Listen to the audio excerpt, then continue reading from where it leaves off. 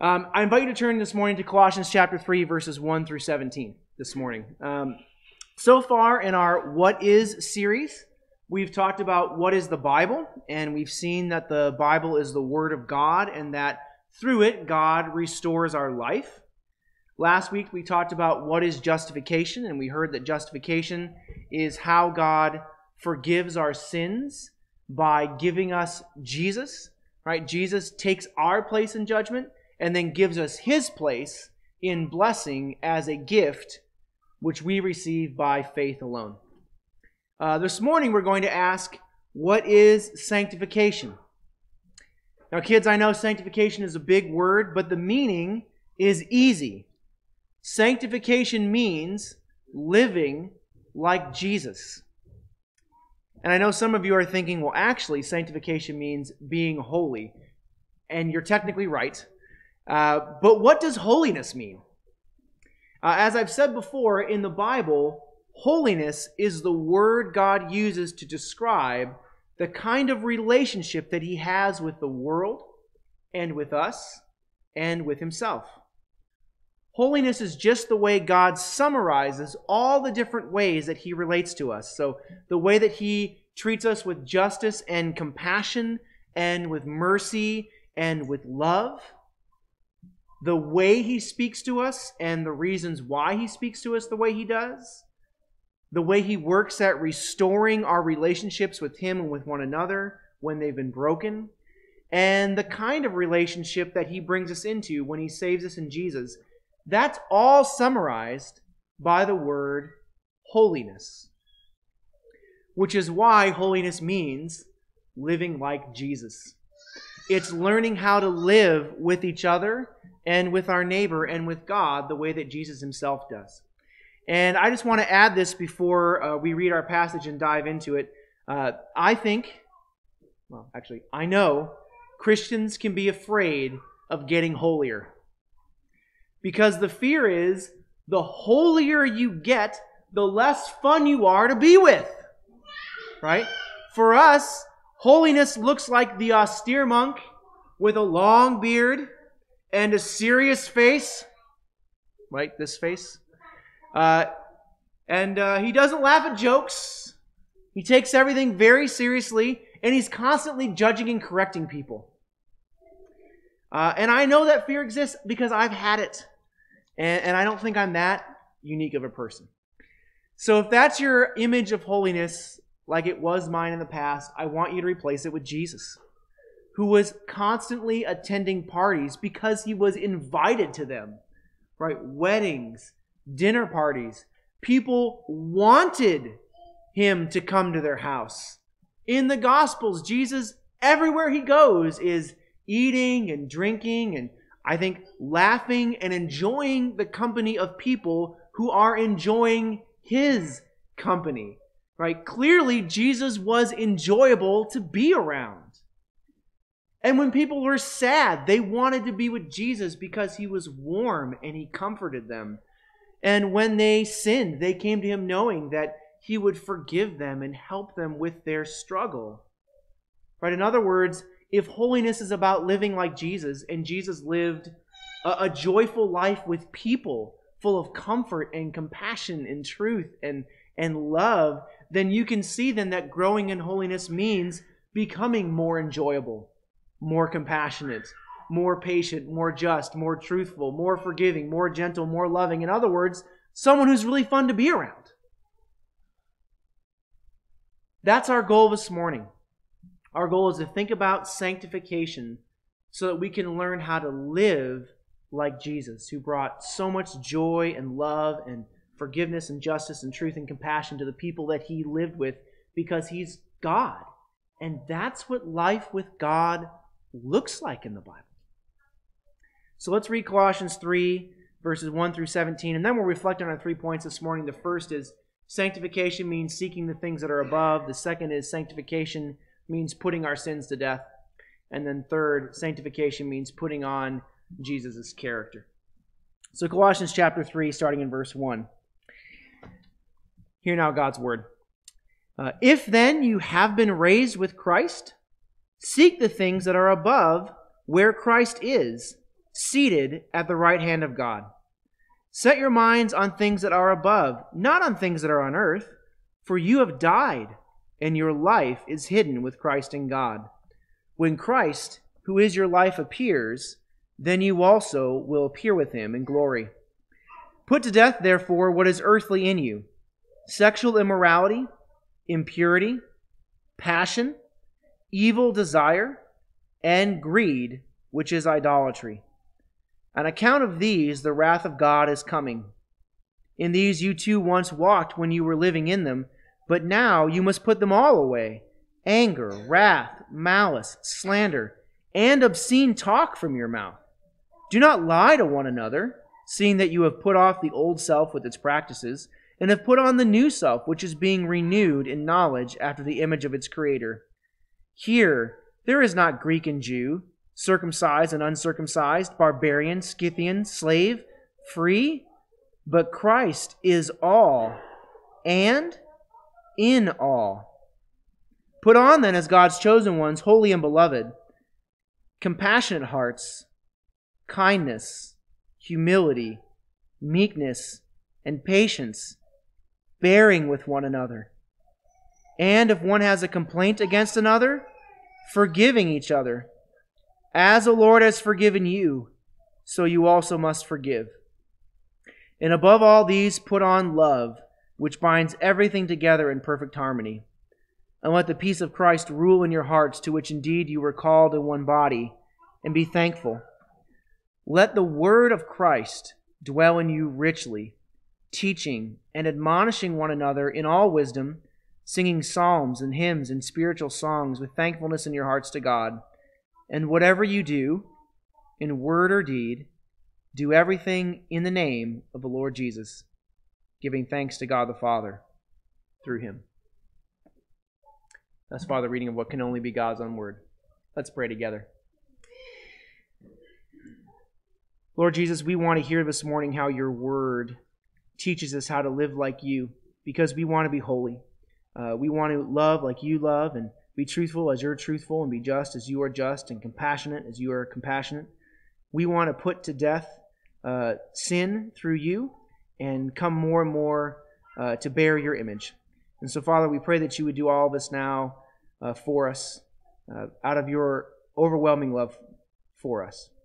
Father, may the words of my mouth now as your preacher and the meditation of all our hearts as those called to hear and respond to your word be pleasing in your sight. And we ask this in Jesus' name. Amen.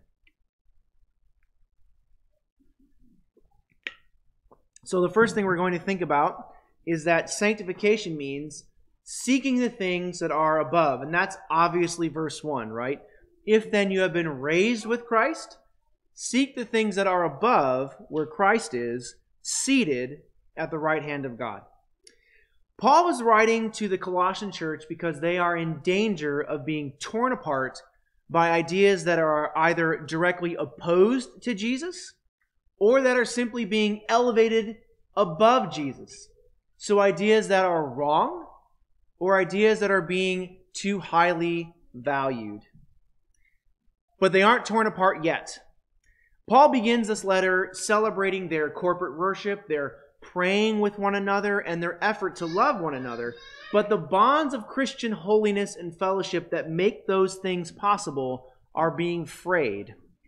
So Paul writes to strengthen their bonds by redirecting them to the one who makes Christian life possible, Jesus. Which is why Paul tells them to seek the things that are above. And I think this image is worth sitting on for a second. Throughout the letter, Paul talks about our relationship with Jesus, kind of like the glue that bonds us all together. When you read through Paul's letters, you'll hear him say repeatedly, in Christ, in Christ. You can think of that very helpfully as the glue that binds us together. Without Jesus, we don't have a relationship with each other. And we don't have a relationship with God. But in Jesus, we are glued to God and to one another. Now, in any relationship, you have three choices. You can choose to end it, like when there's a breakup, right? It's not you, it's me, but really it's you. You can also choose to coast in a relationship where you're not trying to end it or help it. You're sort of just resting on the work you put in, hoping that will be enough to keep the relationship going, which is always a surefire way to weaken a relationship. But the third thing you can do is actually try to make it better, which involves thinking about what would improve your relationship and then taking actual steps to do those things. That's what Paul is telling us to do with Jesus in this verse. Seeking the things that are above where Christ is means putting effort into figuring out how best to live for Jesus. And I mean effort. Seeking means to look for something intently. Like when you lose your wallet or your keys, or kids, you lose your favorite toy. What do? You seek for it. You walk everywhere. You move things. If you're young, make your parents come do the work for you, right? Like you put effort into this. You seek for them. Paul says, seek for the things that are above. Work hard to see and to act on the things that make Jesus happy and that are improve our relationship with Him. Seek the things, you see, that grow our holiness. Now, by things, Paul means attitudes and actions, how you treat people and how you treat God. And we know that because that's what Paul talks about, especially in the next verses, but also because he says in verse 2, to set your minds on things that are above, not on things that are on earth. So I read a book recently by a former chief FBI hostage negotiator. And one of the main things he talks about is how negotiators would get together and they would plan and strategize how they were going to respond in different kinds of situations. What am I going to do when the kidnapper ramps up the threats? What emotions do I want to show? Anger, calm. What am I going to say exactly? What's the tone of voice that I'm going to use in this conversation? That's most of what Paul means when he says to set our minds on the things that are above. In the moral philosophy of Paul's day, to set your mind is roughly equivalent to what I read in that book.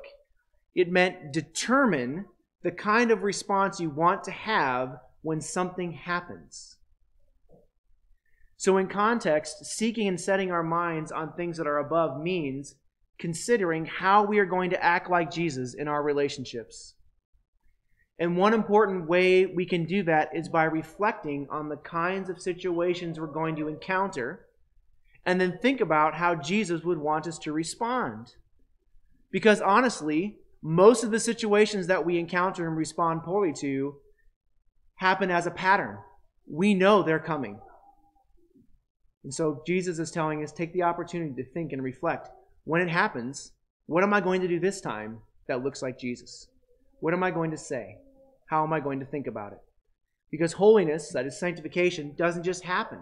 It requires prayerful, intentional, Bible-guided, Christian fellowship-influenced work. And just to say this, that is one of the main things that makes justification different from sanctification. In justification, we don't work at all. Right? We receive a gift. But in sanctification, we do work alongside Jesus. And these two things very frequently go together in the Bible. And I want you to see this. So just quickly, in Exodus, God fights for the people when He brings them out of Egypt. And they don't do anything, right? They receive a gift. And this is why the Exodus story is the prime picture of justification in the Old Testament. But then when they go into the wilderness in the Promised Land, God no longer fights simply for the people. He fights with the people. And their victories depend in large measure on how they respond and act. Or you can think about the Gospels. There are things that Jesus does Himself by Himself. And then there are things that Jesus gives us to do, right? So Jesus heals the sick in the Gospels, but then He always has someone else bring that person food and care for them. Or take this most famous miracle. Jesus raises Lazarus from the dead after being dead for 3 days, but then he has the crowds remove the stinking grave clothes. And this isn't because Jesus can't do those things. It's because he knows it's better for us if we do them, right? If God did everything for us, we would never grow, we would never mature, we would never learn to love in the kind of faithfully deep way that God wants us to learn to love as he loves. So to get back to relationship context, the healthiest relationships are always those where both people are putting in work to love each other, right? Right? That's another way to think about sanctification. Sanctification is planning to do things and to say things that help us love Jesus better. That's part of the work that we put in. What will make Jesus happy in this situation? So what do we need to plan to do? Well, the first thing we need to plan to do is to put to death what is earthly in us. And that's just verse 5. It's also our second point. Put to death, therefore, what is earthly in you. Now, by earthly, Paul just means the part of us that's bent towards sin and that likes to sin. And notice that Paul doesn't focus on how we're to kill sins in other people, right? Let me help you with that problem. He focuses on how we're to kill sin in ourselves. So at the end of verse 5, then, we're told to put to death sexual immorality, impurity, passion, evil desire, and covetousness is not the best translation. Greed is the best translation, which is idolatry. And then in verse 6, we're told, but now you must put them all away: anger, wrath, malice, slander, and obscene talk from your mouth. Let me just say kind of a couple general things about this list of sins that we read. First, Paul highlights here both singular acts of sin and patterns or habits of sin. So in this context, this is not true everywhere in the New Testament, but in this context, it seems to me that sexual immorality means a singular act of sin, and impurity means a sustained pattern of sexual sin.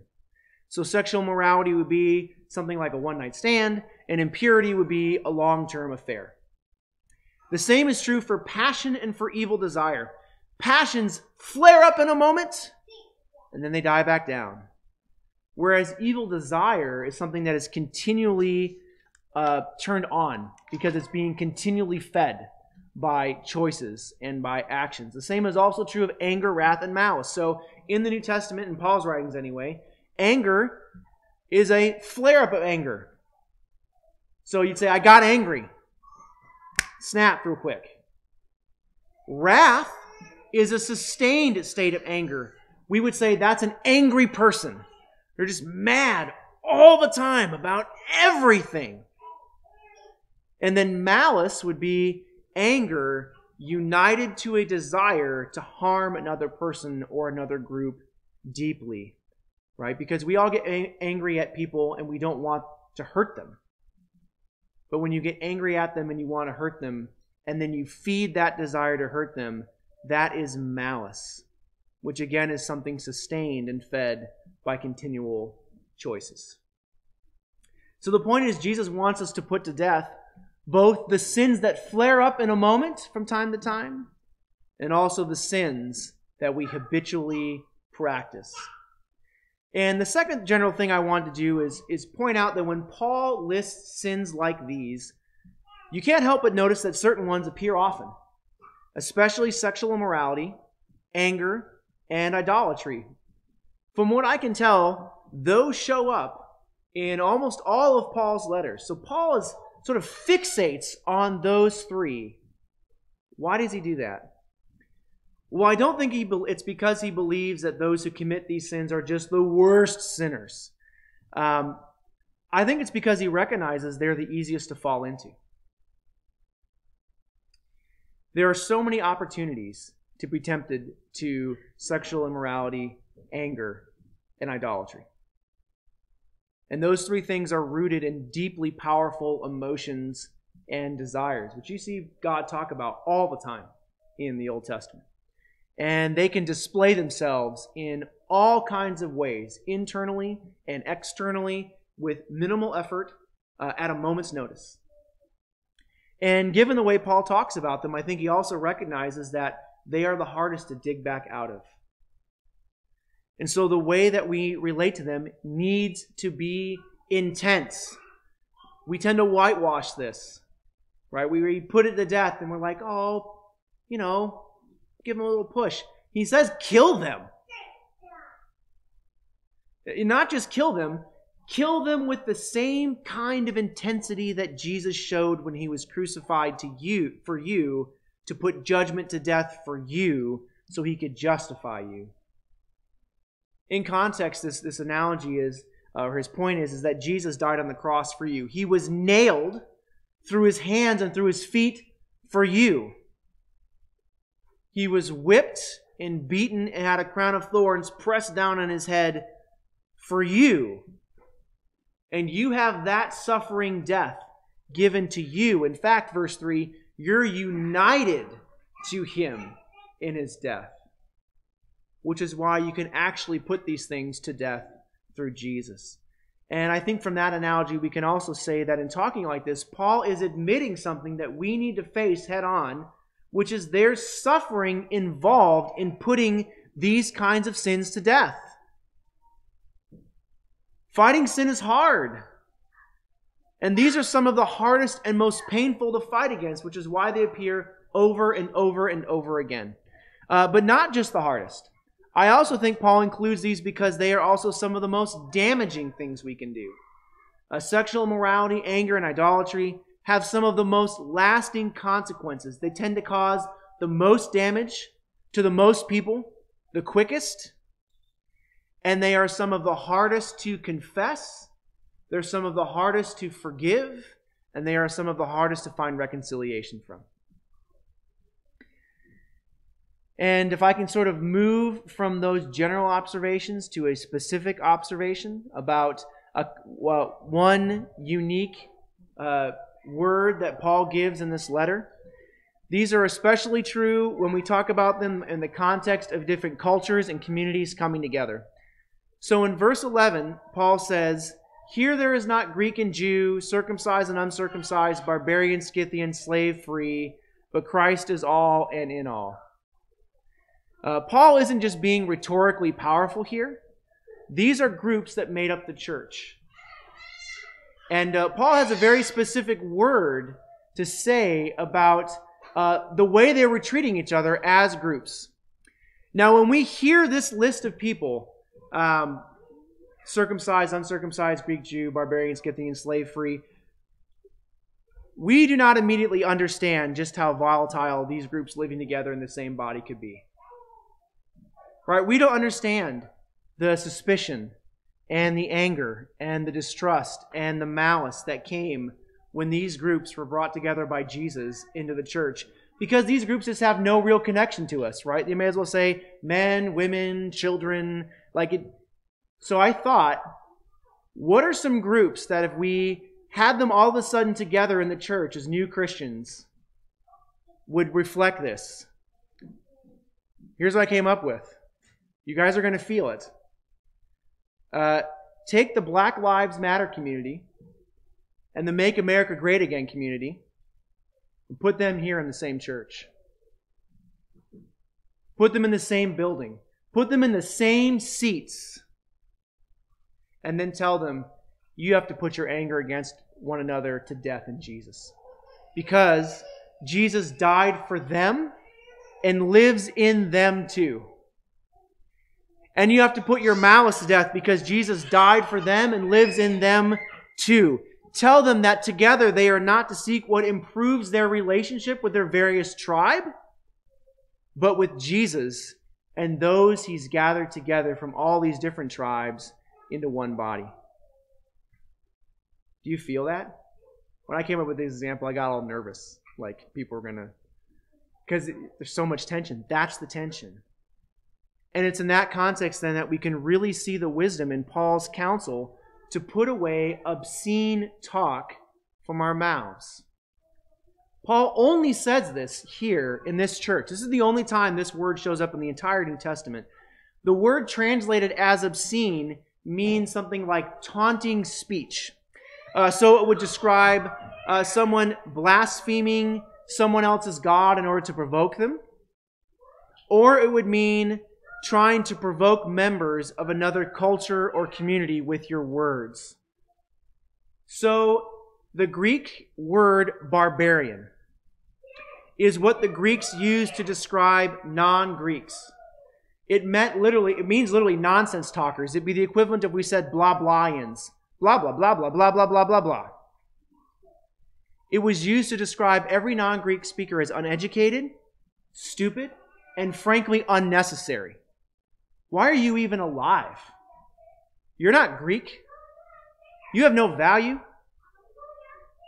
It's actually pretty close to what we mean by sort of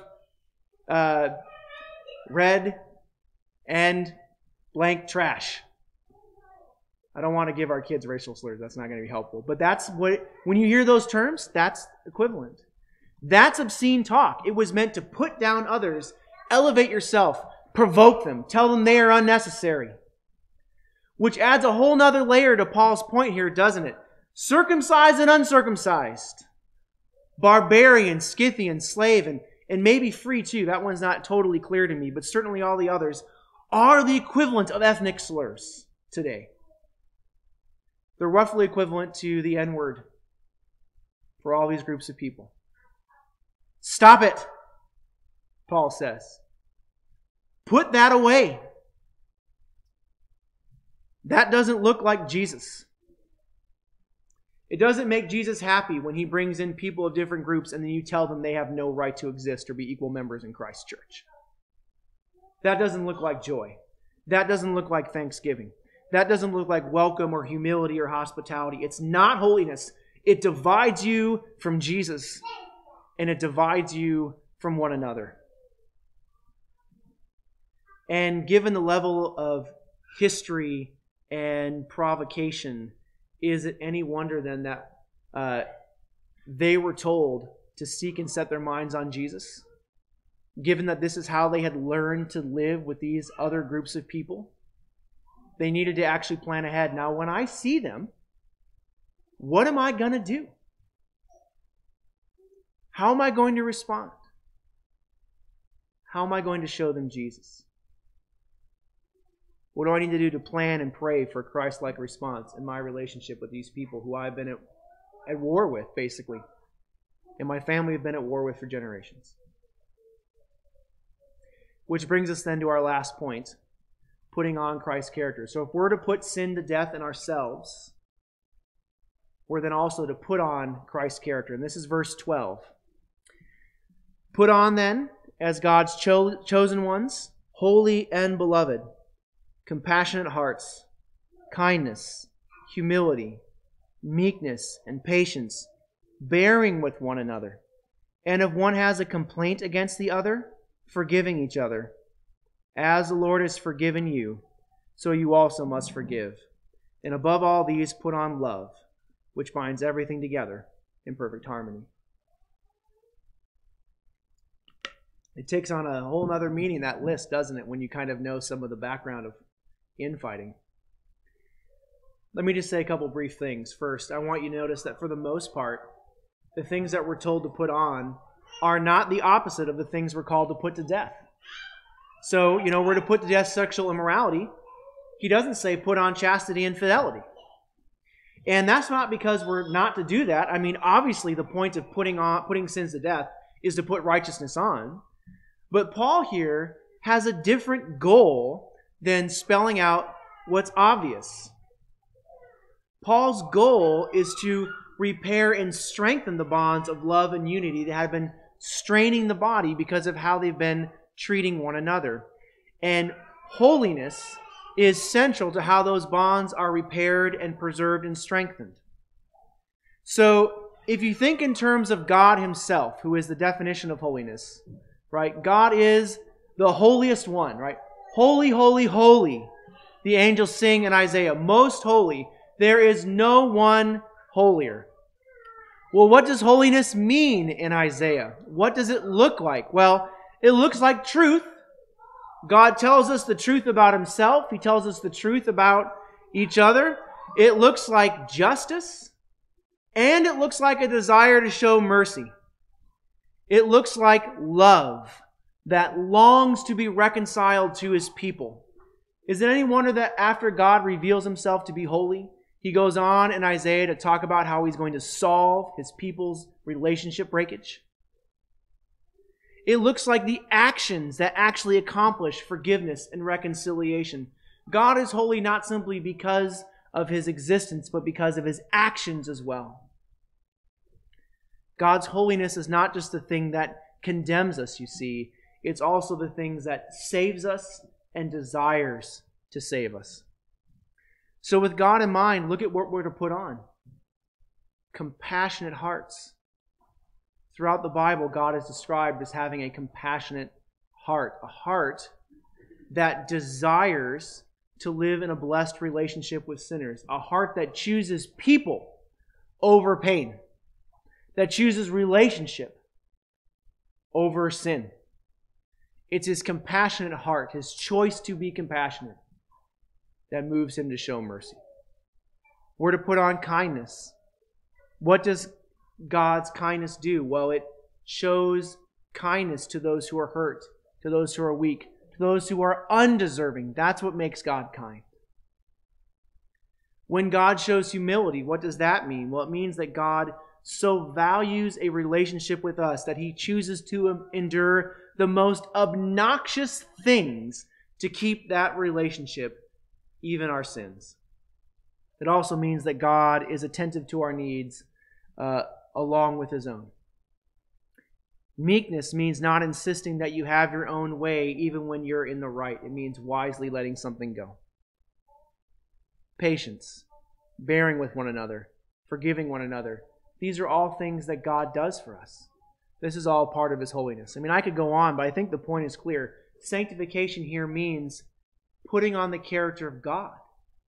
This list is drawn from the way that God describes himself and how he lives with sinners. Sanctification means putting on the character of God that you need if you are to joyfully live with your fellow sinners. So back to Jesus for a second. Jesus' whole life, we can forget this, is one on earth is one where the perfect God, the Holy One, is constantly surrounded by sinners. But he loves going to weddings. He enjoys the people who are there. That is his compassionate heart. I'm here for these people because I love them. He meets traitors to his country in Matthew and Zacchaeus, who were both tax collectors, which is what that means. They were traitors. But he takes great joy in making them his friends. That's his kindness and his compassion. When Jesus is talking about needing to be crucified, Peter gets this close to telling Jesus to shut up. I mean, it's on the line. And yes, Jesus rebukes him, but then what does he do immediately after? He goes and he eats with him and he calls him his friend and he restores the relationship. Right? Jesus chooses to show meekness, patience, to forgive. That's what holiness looks like. That's part of what holiness looks like. It looks like working to maintain and grow a relationship with your fellow sinners in Jesus' name. And not just grow it, but do it with joy. It's what Jesus did. And it's what we're to put on. So let me kind of just draw to a close this way. Two brief things. What I want us to see this morning is that negatively, sanctification means that we need to put sin to death in our lives so that we look more like Jesus, so that we protect one another more, bring more joy to others, make it easier for people to live with us as friends and family, make it easier for people to join the body of Christ and be welcomed in the congregation. And we're to do that because that's part of where God's happiness and joy is found. The more we put those things to death, the more we get to experience God's happiness and joy in bringing people together. But positively, sanctification also means choosing to live compassionately with our fellow sinners. It means pursuing a joyful relationship with the people who are around us, valuing them by showing them mercy, by being kind to them, by having compassionate hearts towards them, by being aware of their needs and working insofar as we are able to meet them. This is also God's holiness. And it's also the holiness that He showed us in Jesus. And it's what He wants us to show to one another. So, beloved, let's be concerned with putting our sins to death. And let's also be concerned with showing God's love to those whom He has brought into our lives through Jesus. And in that way, we can grow in holiness. Amen? Let's pray together. Father, thank you that your holiness is revealed in you choosing to live joyfully with us, though we are sinners. Thank you for uniting us to Jesus and His death so that the penalty for our sins could be paid and so that we can work to put our sins to death in His name. And thank you for uniting us to Him in His resurrection and ascension so that we can put on your holy character and pursue living in joy with our fellow sinners. Father, help us to do this because we want to be more faithful to you. We want to grow in holiness. We want to experience the joy and the happiness and the fellowship that comes from being holier. And we want to have a congregation where whoever you draw here finds the welcome of Jesus. So please do this for us, we ask in Jesus' name. Amen.